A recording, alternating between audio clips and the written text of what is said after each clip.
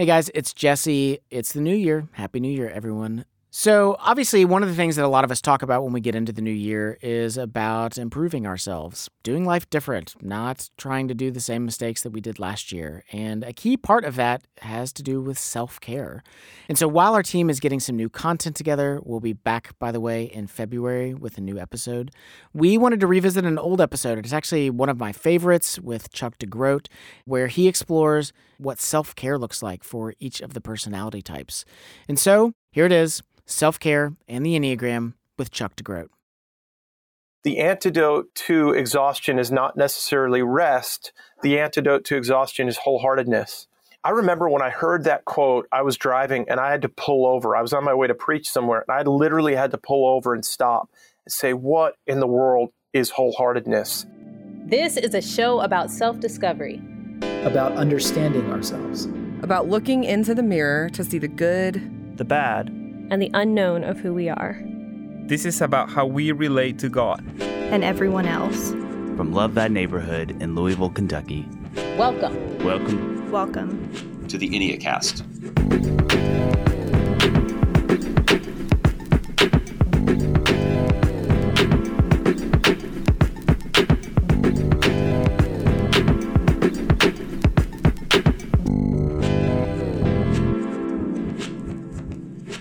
Hey, welcome to the Enneacast. I'm Jesse Eubanks. And I'm Sam Stevenson. Every episode, we walk you through the Enneagram, and today, we're actually going to be diving into the topic of self-care. Yeah, this is one of the most commonly requested topics that we've gotten since we've started season 1, and so we're really excited to take some space to really dive into what it looks like, what's practical when we talk about self-care. Is self-care even necessary? Like, where do we fall in this conversation of self-care? Yeah, there's a bunch of folks, that basically fall into a category of like, when we start getting into topics of, how you relate to other people, they're like, yeah, but what about me? So there's some folks that are like, really focus on making sure that they get their self-care. But there's also a whole other community of folks that really feel a genuine tension about self-care. Mm-hmm. Isn't self-care just selfish? Isn't it just me looking out for myself and not thinking about other people? Yeah. And so we wanted to be able to explore this more in depth and to be able to give folks, some helpful tools for diagnosing where you are in your relationship with self-care, but also a path forward so that you can have a healthy relationship with taking care of yourself. We've given you guys really practical tips and ways forward, and a lot of that has sounded like self-care, and so we wanted to create space to dedicate a whole episode to this idea. So joining us today to walk us through this journey of self-care is our special guest, Chuck DeGroat. Chuck is a therapist. He's a professor of pastoral care and Christian spirituality at Western Theological Seminary. He is the author of Toughest People to Love and Wholeheartedness, Busyness, Exhaustion, and Healing the Divided Self. Hey, Chuck, glad to have you with us. I'm so glad to be here with you guys. Yeah, so I have just a question kind of to start us off. For all of our listeners and for us even here in this room, we might have different definitions of what we mean by self-care. So how would you define self-care? Yeah, great question. Self-care, maybe just a quick definition. I see self-care as an intentional process of self-examination.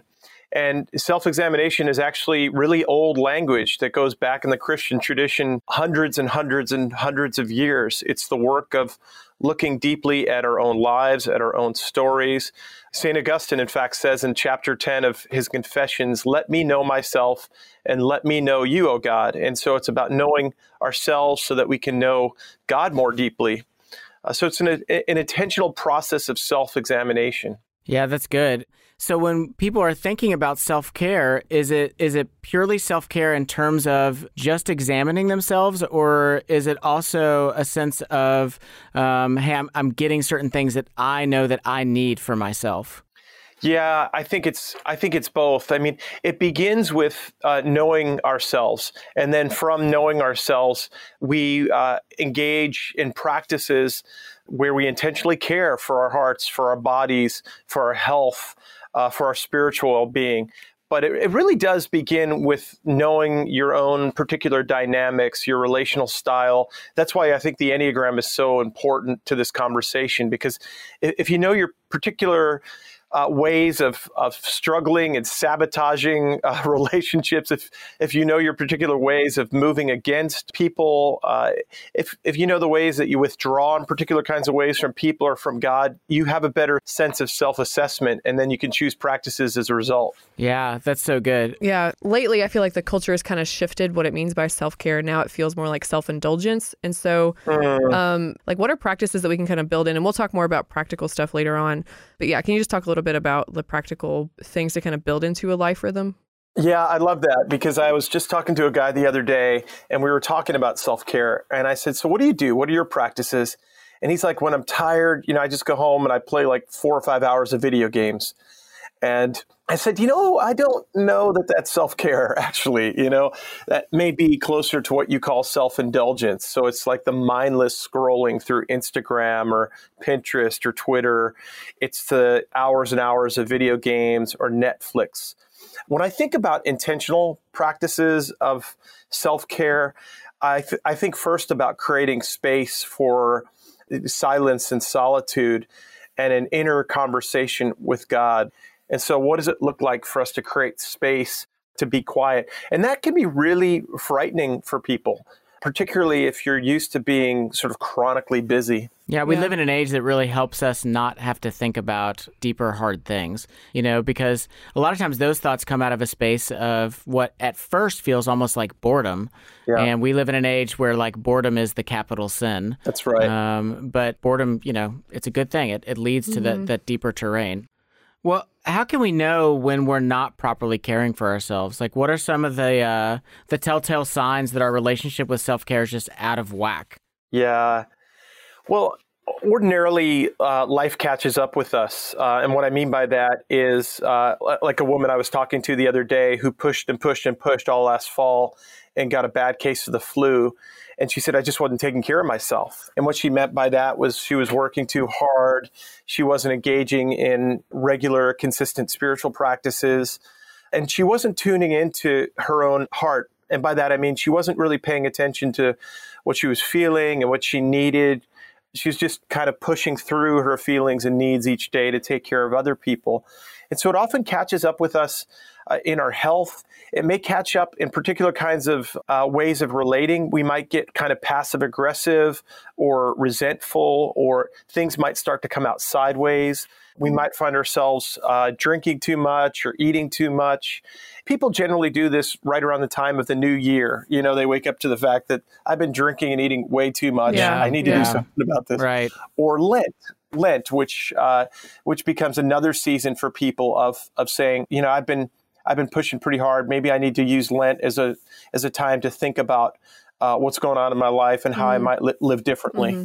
Yeah, so obviously it's really important that people understand the difference between self-care and self-indulgence, and that we understand that those are not the same thing. Yeah, that's right. So our goal is not to pursue overindulgence of self-care, but it's also not to pursue negligence of self-care, but to live as dependent creatures. The reality that the Lord has made us as people, that we have needs, and those needs need to be met, or we will face the consequences, because our soul will go get its needs met somehow. Yeah. That's right. What would you say to the camp of people that maybe either deny their own needs or are reluctant to engage in self-care because it feels selfish? It activates some level of guilt for them. Yeah. Well, that's a tricky one, because I experience people who have that kind of resistance. Sometimes it's a theological resistance, but more often than not, underneath it, there's some sort of psychological resistance. Like what I find always is that there's a story behind that. There's some pain around really looking at themselves and their own needs. And so for me to look at my anger, for instance, or for me to look at my sadness, that's just too much. That's just too hard. And so they end up kind of theologizing around it or away from it, I guess, in a way that keeps them from engaging. It's just that's really sad, because the anger ends up coming out sideways, or the sadness becomes depression. And it's really, really hard to convince them that, no, it's okay to pay attention, to take a look. oftentimes when I talk about this and teach on it, I say in the Christian tradition, inevitably with those that you find talking about self-care, if you want to call it that, self-examination, it always leads to humility, not grandiosity that you see in the narcissist, but true self-care will always lead you to humility, to self-giving love, to self-surrender. Yeah, that's good. That's a striking distinction. Yeah, that is really good. Yeah, I feel like there's a tendency, for us to weaponize scripture to neglect our need for self-care, like the whole denial of self. So can you talk about ways that maybe we can over-spiritualize, like specifically those people that can make self-care a moral issue when really we're kind of getting at a fundamental soul level, psychological, physical issue? Yeah, I've got a piece out there in a blog somewhere on my website from years ago where I say something like, you've got to have a self to deny a self. I think that what ends up happening is we don't do the work of sort of discovering our true selves. And John Stott says something to this effect, that there's a true self created in the image of God that we are invited to discover and know. God delights in us. God delights in who he created, our true self, but we live out of this false self that we are called to deny. And so you've got to do a little bit of inner work. And again, the Enneagram is so helpful for this because it uses distinctions like the true self and the false self. And it helps us identify our masks, our false selves, the selves that we are to deny. Mm-hmm. Well, talk to me a little bit about some of the common challenges or hindrances to practicing appropriate self-care that you've seen either in your own life or in the lives of others. Yeah, I mean, you just hit on it, but there is a kind of laziness that we all encounter, I guess, in our lives in one level or another, where we just don't do the intentional work of looking at our own lives, looking at our own hearts. I think that that's something that is sort of endemic to each one of the types of the Enneagram in their own ways. There's the 2 is always helpful, is always engaging other people, is always trying to be there for others. The 3 is always achieving. And we end up becoming sort of like spiritually and emotionally lazy. And so that's one of the major obstacles. We've got to become aware of the ways in which we fail to do the intentional work. What are the ways in which we sabotage our own hearts? The other piece of this is just our own stories. I think many of us don't learn at an early age to do this kind of intentional work of looking at our own lives. I have 2 daughters, 17 and 16 years old, and we've tried to invite them into an honest self-assessment process, but they've got their technology, they've got their shows they watch, they've got their friends, they've got school. And so it becomes a little bit difficult, Mm-hmm. But I want to invite them to journal and look at their own lives and to stop and to meditate. Yeah. Yeah. So what Enneagram types do you think are more prone to struggling with self-care? Now that we're talking, kind of bringing the Enneagram into the conversation, can you just articulate a little bit about where we might all fall on this category, in this paradigm, I guess? Yeah. Well, I think each one of the Enneagram types struggle in their own ways. That's not to sort of back away from your question. Mm-hmm. But I think we classically think about or maybe caricature maybe a 2 as someone who doesn't do self-care well, right? Because the 2s are always giving to others. Or the 3 who's constantly climbing the ladder. But each particular Enneagram type has their own way of sabotaging an inner conversation, self-examination, self-care practices. And so that's one of the tricky things. I'll have friends who are 9s say, well, I'm not as busy as some others, and I feel like I take care of myself. But when we really get down to it, they're not really engaging in intentional self-care. They're simply being maybe passive or lazy. And so we've got to engage in a more sort of earnest conversation about how the 9 engages this, which is very different than how the 2 or the 5 might engage it. Right. Yeah. Well, let's talk a little bit about this. Help us understand what's really at stake in this conversation. What are we risking when we don't give healthy attention to caring for ourselves, whether that's physical, emotional, or spiritual? And can you give us some examples of that? I mean, what's at stake is our spiritual health, our emotional health, our physical health. What I see is when people don't take care of themselves, they end up coming into my office at 40 years old, and they've got panic attacks. Their health is not good. They feel like God is 1,000 miles away. And so the stakes, I think, are really, really high.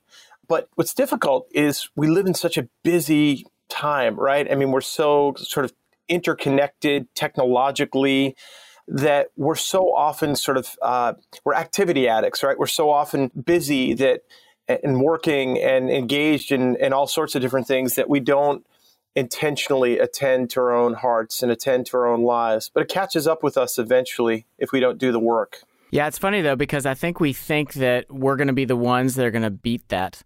Like, we think like that's, obvious on the surface, that's true, and we think that's true for everybody else. But when it comes to ourselves, we think like, oh, that's not me. I'm not the one that's showing, signs of burnout or signs of, deep struggle. Yeah. Well, so we've talked through what self-care is. We've talked about what's at stake. We've talked about some of our hindrances and the challenges regarding self-care. But I think now it's time for us to move on to practical steps that folks can do to cultivate self-care. So when we come back, we will be continuing our conversation with therapist, professor, and author Chuck DeGroat. Stay with us. Hey listeners, it's Anna, media editor. Here at Love Thy Neighborhood, we partner directly with local nonprofits right here in Louisville.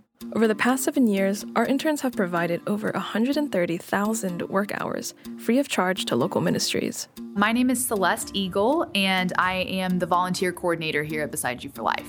Beside You for Life is a pregnancy resource center that provides education and holistic care for women facing crisis pregnancies, responding to their needs and protecting the lives of unborn children. Beside You for Life seeks to provide a safe and emotionally supportive place for women to hear and experience the gospel while being equipped in very practical ways to live productive and flourishing lives. Celeste told me about how she and the staff at Beside You were able to walk alongside and see one of our interns discern her career path. She had a particular direction that she was thinking of going career and ministry-wise, and honestly, when she got here, she realized that direction may not actually suit the gifts that she had, and we were able to plug her into other avenues of the ministry that weren't even necessarily what she originally came to help us with, and she was able to just get some varied experience and ended up heading off in a totally different direction than what she intended, but we had the privilege of kind of seeing her walk through that over the course of a year. If you're a young adult looking for an internship where social action and Christian community meet, check out our website at lovethyneighborhood.org and apply today. Again, that's lovethyneighborhood.org.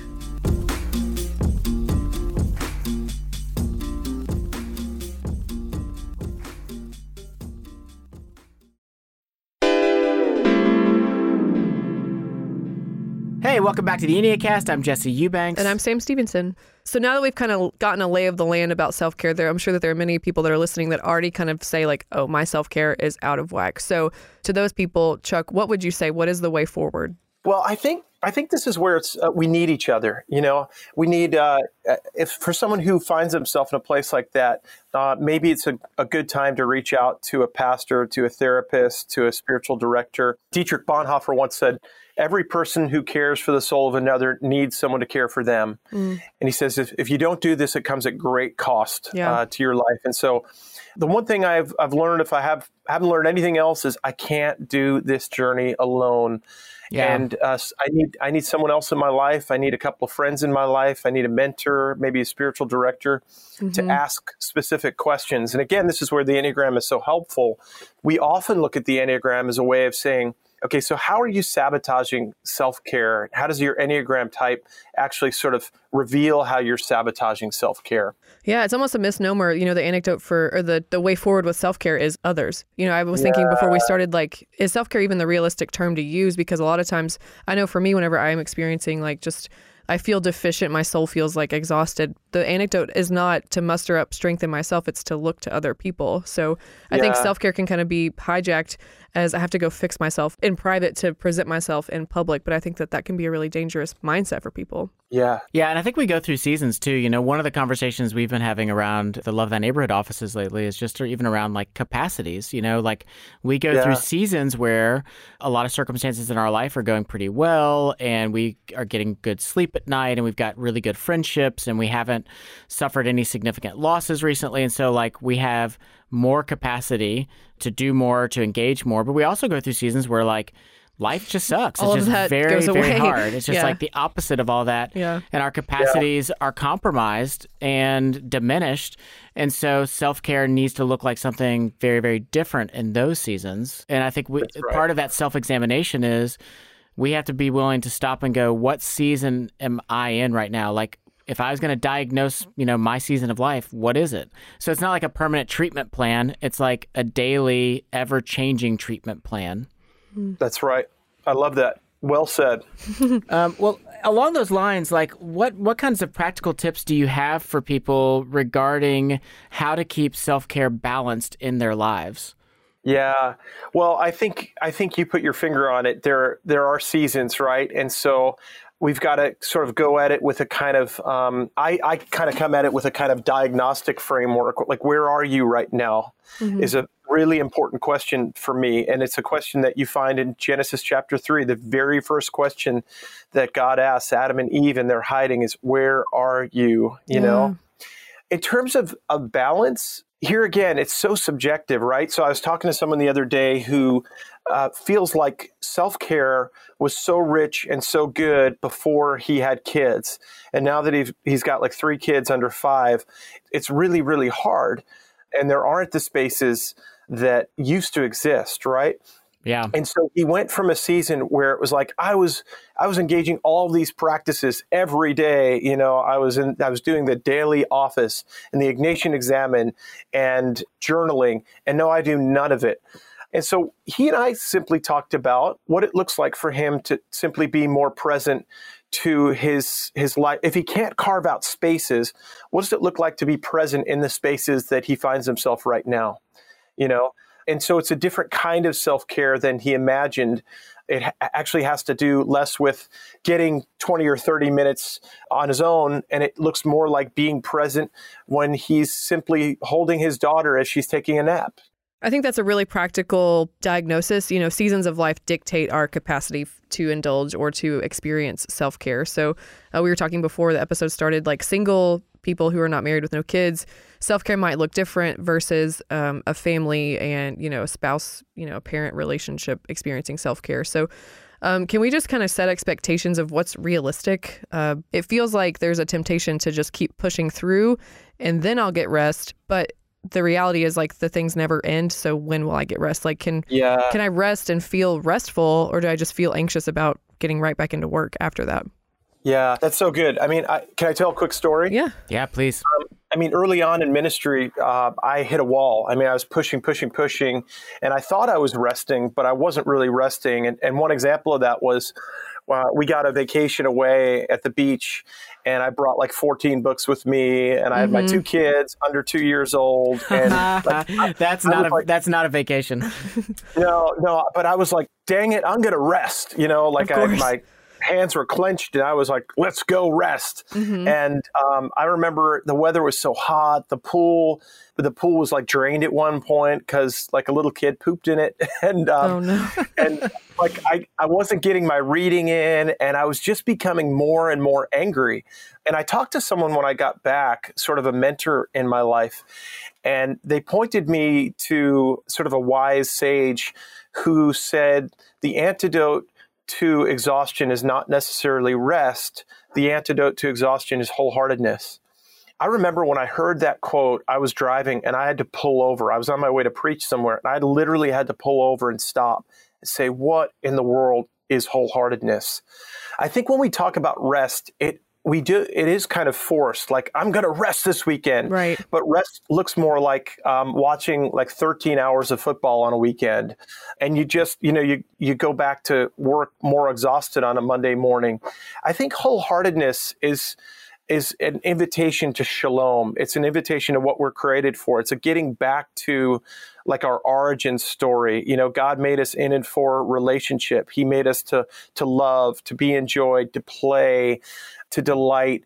And I think that when I wrote a book on this, obviously, but when I talk about wholeheartedness, I talk about going on a different kind of intentional journey that brings us back to, or orients us back to, who we were made to be in the image of likeness of God, rather than kind of this forced notion of rest that looks like 3 hours or 10 hours of Netflix or video gaming. Well, let me ask this then. What are some of the like key ingredients you would say that go into a healthy self-care?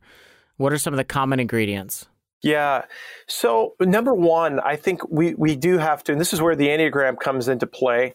We do have to locate how we sabotage rest, how we sabotage wholeheartedness. And so when we identify with our Enneagram type, we really get a sense of like our core strategy of sabotage. I call these obstacles to union with Christ. My definition of wholeheartedness is living in oneness and worthiness in Christ. When we're not living in oneness and worthiness, we're living out of some other kind of relational strategy to get our needs met. And the Enneagram sort of points us to that relational strategy. Like, I'm an Enneagram 1, so I need to be right all the time, or I'm an Enneagram 7, so I need to kind of hop like a frog from experience to experience to experience. So number one for me is identifying how we sabotage the joy that God has designed us for, If we identify the ways in which we sabotage, then we can begin to talk about particular kinds of practices to allow us to kind of live more from our core true self, designed for dignity in God. Yeah. So while we're talking about specific Enneagram types, we may not have time to go through all 9, but I do think that there are commonalities between the 9 numbers. So can we talk maybe about the relational posturing categories, like the assertive, withdrawn, dutiful, because all of those people clearly have different ways of dealing and navigating through life. So yeah, can you articulate that a little better? Yeah. So in the Enneagram, there are these Hornevian types based on the psychology of Karen Horney, who said, there are 3 major relational styles: people who move toward other people who move against other people, and people who move away. So in Enneagram language, we call this withdrawn, assertive, and dutiful. And so there are certain types that withdraw. The 4s, the 5s, the 9s tend to move away. There are some who are more assertive or move against: the 3s, the 7s, the 8s. There are some who are more dutiful: the 1s, the 2s, and the 6s. And so let's take the dutiful folks for one moment. The dutiful folks, they show up to all the service projects. Like, they're at church every Sunday, 20 minutes early. They're very mindful of doing their devotions regularly. Like, that's just who they are. And yet, when we get into a conversation about this, sometimes they're sort of like the elder brother in Luke 15. Yeah. You know that story, yeah. Right? Mm-hmm.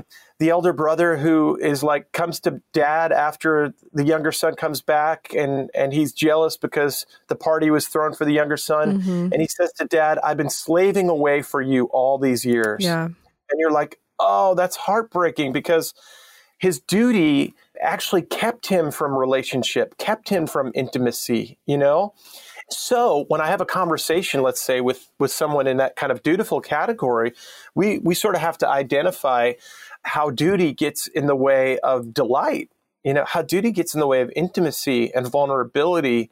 When I talk to the withdrawn types, they want to say, oh, I do self-care because I'm withdrawn. And I want to say, no, because I'm a 4. I'm an Enneagram 4. Yeah, same here. Same here. Yeah, me also. Yeah. So I could easily say, I'm a natural at self-care.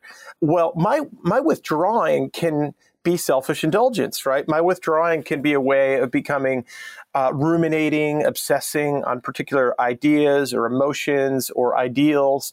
And so I need to identify that, and I need to kind of find a way to move out from my withdrawn posture into the world with greater presence, with greater joy, with greater delight, with greater humility. And so you can start to see that we can sabotage in particular kinds of ways around these 3 relational strategies. Are the assertive types maybe then just more likely to deny their need for self-care? Yeah. So the assertive types, they go and they go and they go, and it's hard to stop them, right? And so the 3 achieves. The 7 hops from one experience to the next, planning and obsessing about the next thing. The 8, 8 has never found himself or herself in a circumstance that she can't control or find power in, and so for them, it's more a matter of saying, what would it look like for you to stop for a moment? What would it look like for you to move to silence, to solitude? What would it look like for you to identify the ways in which you go and go and go and sort of chart a new course? My friend who's an 8 went on a pilgrimage this past summer, and he went on the Camino. And the Camino actually for him was great as an 8 because it allowed him to move. He needs that engagement with his body, but he was alone and he was walking every day, oftentimes in darkness, and he had to be with himself.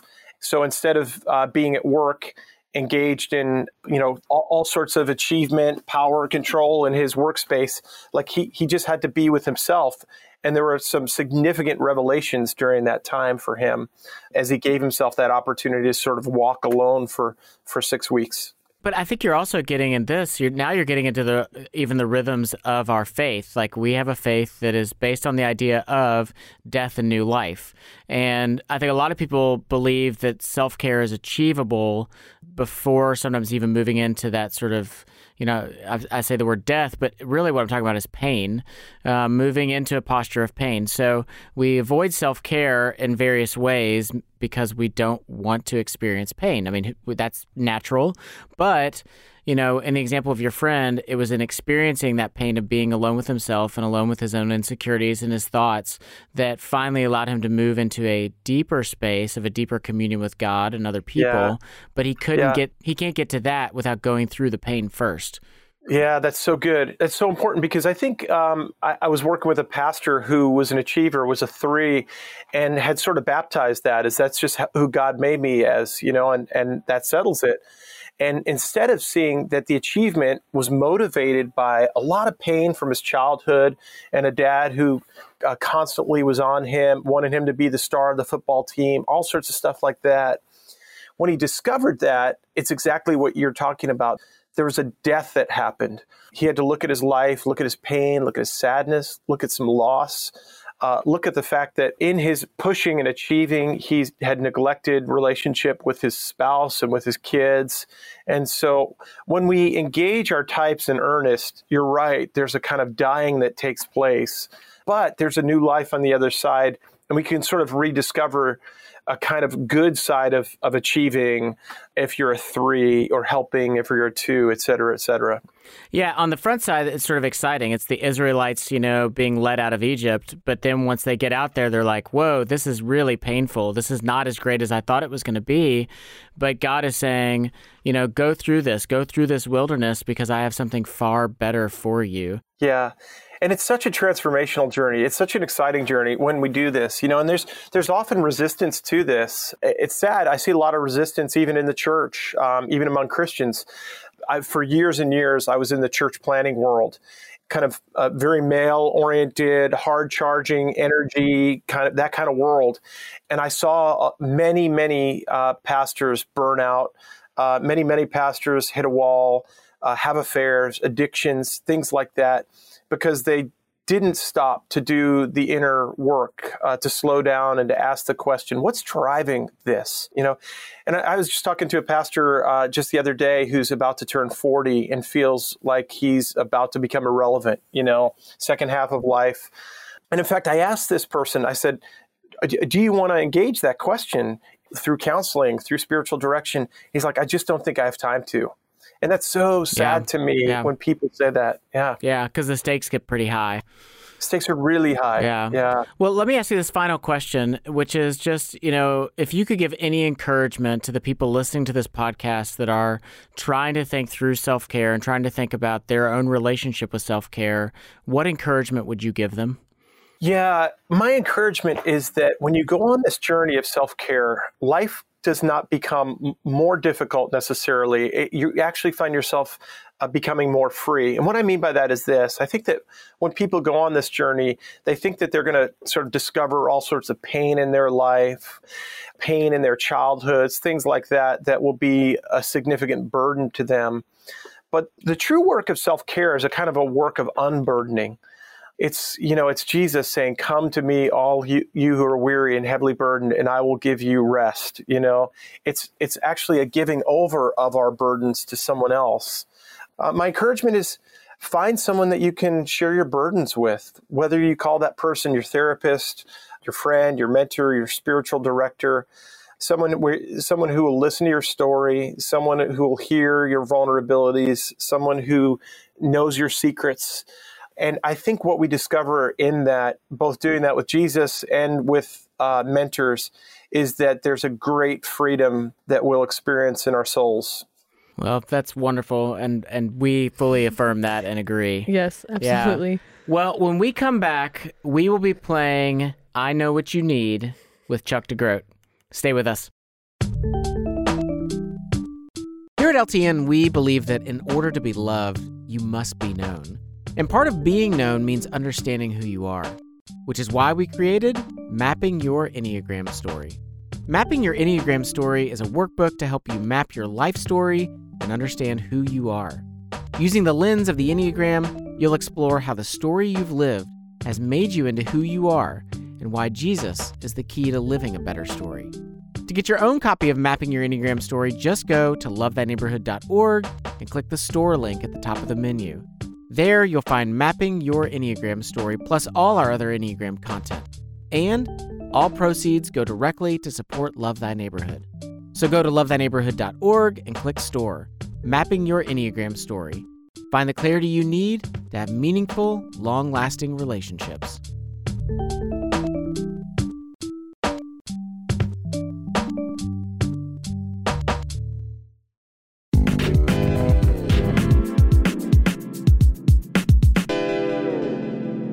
Hey, welcome back to the Enneacast. I'm Jesse Eubanks. And I'm Sam Stevenson. And now we're going to play I Know What You Need.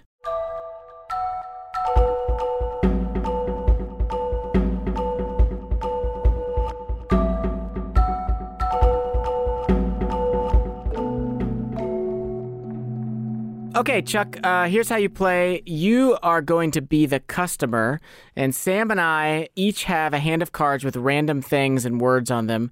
We're going to pair these cards to make an item to sell you.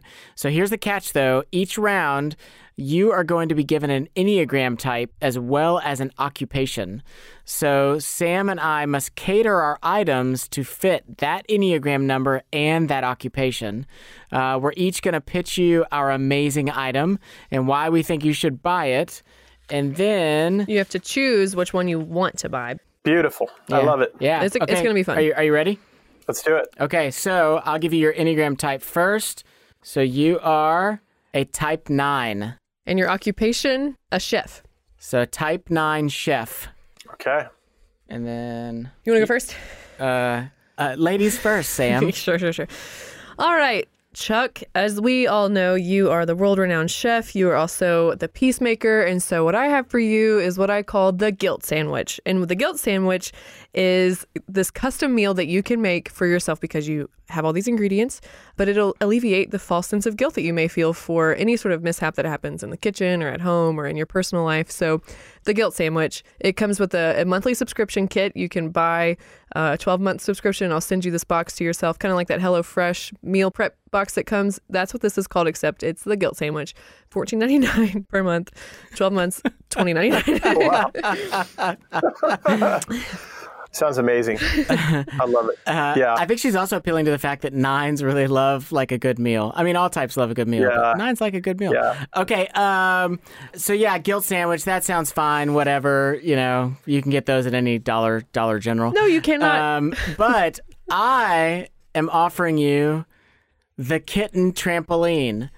9s struggle at times to kind of fall asleep to their bodies. So they sometimes just get a little drowsy, a little lazy.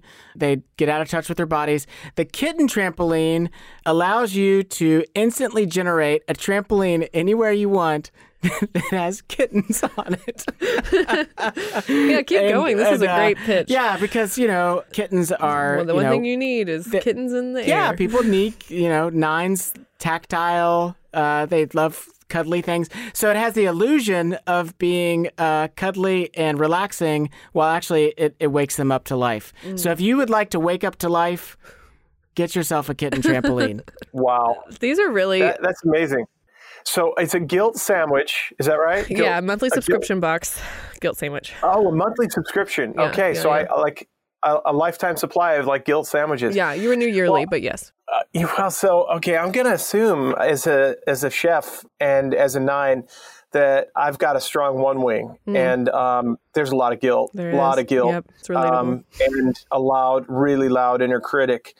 And that kitten trampoline thing, that sounds like nonsense. So I'm going to go with the guilt sandwich. Yeah, it does. Thank you, Chuck. Man, I knew I was a goner the moment that I was like, ooh, she did the existential appeal. I'm done here. Yeah, so round 1 goes to Sam. For round number 2, your type is type 7. Type 7. And you are a school bus driver. That's not possible for 7. That's like, it's so boring. Could you imagine just a 7 and those? I must be a really depressed 7. Those kids would be very unsupervised in that environment. No, it's like the magic school bus. Like the magic most school fun bus. School bus ride of their lives. Okay, maybe if they're like the field trip school It's a party bus bus driver. It's a party bus. It's a party bus. Okay, got it. Okay. Let's see what I got here. I think I have a decent pitch, but I'll let you go first. Okay, Chuck, I'm offering you this incredible offer. You are a joyful, adventurous, world-traveling individual who has somehow found themselves as a school bus driver. And what you need in life is you need the escape parachute. The escape parachute is something that you can wear where the moment that you begin to experience the unfortunate discomfort of all of these little rugrats that are bugging you and bothering you, you can just eject straight out of that school bus and escape and then float down. And not only that, but your escape parachute comes with a homing beacon inside of it that will be set to your favorite restaurant. What? And so as you begin to land, it takes you straight to wherever it is that you want to be so that you can enjoy a good meal as those children crash. That sounds terrible. The bus has autopilot. Yeah, sure. That feels like a... Can we just stop now and I choose this one? Yes. I mean, this is amazing. I'm good with this. Wow. Mine will not... An escape parachute. Mine is so lame in comparison, but I feel like I'm obligated to tell you. Yeah, you're committed now. Let's do it. Okay. We'll see. I've spent some time on a school bus in my early days as a youth, and one thing that I hated was the smell.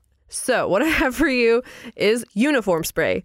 It's just a mist that can go off in your school bus because, let's face it, you're stuck, you're committed, you're a resourceful 7, you've committed to a mundane life, you are doing this routine, you love it, you love your kids, but they're middle schoolers and they smell. And so this uniform spray will dispense from the school bus and will you can customize the scents that you would like it to have, and it will specifically appeal to the uniforms that your kids are wearing because you can't escape reality. You gotta just make it smell better. That's a good tagline.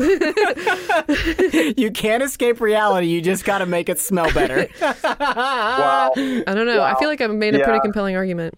I don't know. I mean, I'm a 7, so I like putting Band-Aids on my problems, but the opportunity to float above my problems with a homing beacon for my favorite restaurant, that sounds pretty amazing. I'm going to go there. I'm going to go with that one. Yep. Thank Feels you. true. Thank you. You've made the right choice. You've made the right choice. Okay, round. for round 3, to see who wins this once and for all, you are a type 4. And you're a dad. So you are yourself, and what's the occupation? The most special type of all. A dad. Oh, you are yourself. Okay. Yeah. Okay, so this is a custom product for Chuck DeGroat himself. Let's see what we got here. Okay, Sam, you can go first. And by that, I mean, I will let you walk to your demise before me. Okay. Chill out. So I'm not a 4 or a dad, but I do understand life. So what I think the remedy is for you, even though your kids may be older, actually, especially now that your kids are older, I imagine that you might be experiencing a lot of stress because now they're thinking through, where can I go to college? Like what do I want to be when I grow up? And so there's just maybe some different type of stress and moodiness that's happening in your home, and you need a place to store that all. So I'm offering you the stress jar. Oh. It's a set of jars that are beautiful and creative and unique. And, they're not just like boring mason jars. They are like handcrafted jars that you can store away your stress in a healthy space. So buy my pack of stress jars. Honestly, it's a great idea. Man, you really were like hitting below the belt there for a minute. You're like, they're all unique and special and different. Yeah. Jars sounds such like a boring thing to sell. So I have to clarify that, no, it's a pretty cool thing. Okay. Well, that product's terrible. So here, let me offer you the real product on the table. Chuck, what you need in life is passion sauce. Oh, wow. Passion sauce will allow you to put this special sauce into any meal that you're having, and instantaneously, in those moments where you're experiencing your existential dread, you're feeling like life has become meaningless, passion sauce helps you see the beauty of life. It doesn't change your life. It just helps you see it with more beauty. Wow. And so... Get lost in the passion sauce. What'd you say? So get lost in the passion sauce. Get lost in the passion sauce. You guys are convincing, both of you. Thank you. But how does a 4 not go with the passion sauce? Boom. Wow. Boom. Dang. You've gone down, Sam Stevenson. I know. You know what? Let me say this, though, Sam. Your strategy in round 1 was so good that I decided I was just going to duplicate your strategy in the next 2 rounds. I only won because of you. That somehow is not comforting. That's kind So really, Sam, we won. That doesn't feel true either. Okay. Now it's time for listener questions. Okay, so we're going to end each episode this season by asking our guests questions from our listeners. And so let's do that now.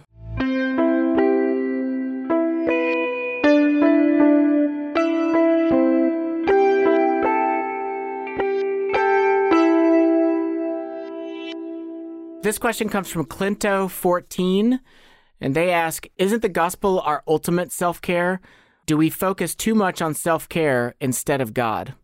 Good question. Isn't the gospel our... Well, I mean, I think that if you read Scripture as a story from Genesis to Revelation that very much includes our wrestling with God, what you understand from it, particularly if you read the Psalms, is that I don't know that you can grow or mature or experience transformation without doing the hard work of looking at your own life. I mean, I think of the Psalm 139, right? Search me and know me, right? Examine my heart. I think of Jesus stealing away time himself over the course of his ministry to simply step away and to be in the presence of God. It takes both one's own wrestling and God. And that's why those who talked about self-examination, self-care throughout the history of the church always said that your own self-care will always lead you to God. But also the reverse is true. As you pursue God, you're going to be led back to your own journey, your own struggle, your own life, your own story, and you've got to do your work on that. So the gospel invites us to do this work. Yeah, and again, the distinguishing mark there is that you're talking about self-care of our true self, not self-care of our false self. So indulgence in our false self will lead us away from God, but caring for our true self in Christ will lead us closer to God. And so there's a false dichotomy that's made when we say, yeah, why are you focused so much on yourself and not on God? Well, if you're caring for your true self in Christ, then you will walk more closely with God and other people and yourself. It's just inevitable. Well, let me ask these next 2 questions. So I'm going to ask them back to back because I think that they go together. So the first question is from Abigail Day, and she asks, when does self-care just become escapism? And the next question comes from Nizak Mama, and the question is, how do you distinguish between self-care and being selfish? So the first question is, when does self-care just become escapism? Second question, how do you distinguish between self-care and being selfish? Yeah, similar questions. And we talked about this a little bit earlier. I think, when self-care becomes something that does not lead to humility, but when self-care leads to, let's just say, distraction or avoidance, that's when you know it's a problem. That's when you know it's tending towards selfishness. So, if you call self-care indulging in 8 hours of Netflix, over the course of a weekend, that may not necessarily be leading to health, to humility, to self-giving love. That might just look a little bit more selfish. Yeah, that's good. Okay, this next question comes from Thomas Walker. Does self-care look the same for each person? Like when we think of self-care, he's giving examples like meditation or exploration, or does it take a different focus for each person or each type? I think it looks different for the different types. And so I mentioned earlier that I had a friend who is an 8 who went on pilgrimage. I love contemplative prayer.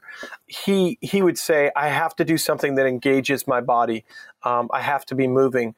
So for him, it looks like pilgrimage. For me, it might look like 20 minutes of centering or contemplative prayer. There are active practices that people can engage for self-care. I think going on walks, intentional walks, even going for a run can be an act of self-care, right? Reading a good book can be an act of self-care if it's not a way of avoiding. And so, and even watching a good TV show can be an act of self-care. But it's something that we choose. And that's always the piece for me is when you do self-care, you're actually engaging it from the perspective of agency, from the perspective of choice, rather than, man, I'm just so exhausted. I need to veg out for 3 hours. It's like, you're asking the question, what do I need right now? And you're answering that question in the practice. Yeah. So being awake to the self and then assessing the self instead of just falling into a default of what feels most comfortable. Yeah. Hey, Chuck, it's been really good having you on, man. We've really appreciated this conversation. Yeah. Great being with you guys. So fun. If you benefited at all from this podcast, please help us out by leaving a review wherever it is that you listen to podcasts. Your review will help other people discover our show. Well, thank you to our guest today, Chuck DeGroat. Go pick up Chuck's books. You can pick up his book, Toughest People to Love and Wholeheartedness, Busyness, Exhaustion, and Healing the Divided Self, wherever it is that you buy good books. Also, check out his website at chuckdegroat.net. You can find lots of very helpful blog articles that will help you dig deeper into exploring your true self in Christ and many of the real-world practical issues that you encounter on a daily basis. So again, head over to chuckdegroat.net. Also, thank you to Crosspoint Ministry, who trained Sam and I in the Enneagram. To learn more about Crosspoint or to attend one of their amazing retreats, visit crosspointministry.com. Also, the game that we played today is based off a real game called Snake Oil by Out of the Box Publishing. You can find Snake Oil on Amazon or by going to otb-games.com. Our show is a production of Love Thy Neighborhood. Love Thy Neighborhood is where we provide social action internships supported by a Christian community for young adults ages 18 to 30. Come serve with us for a summer or a year. Grow in your faith and life skills. Learn more at lovethyneighborhood.org. Today's episode was produced by myself, Sam Stevenson, and the Rachel Zabo. Engineering and editing by Rachel Zabo. Music for today's episode comes from Murphy DX. I'm Sam Stevenson. And I'm Jesse Eubanks. Remember, the eye can see everything but itself. Find people to journey with you because you were created for community.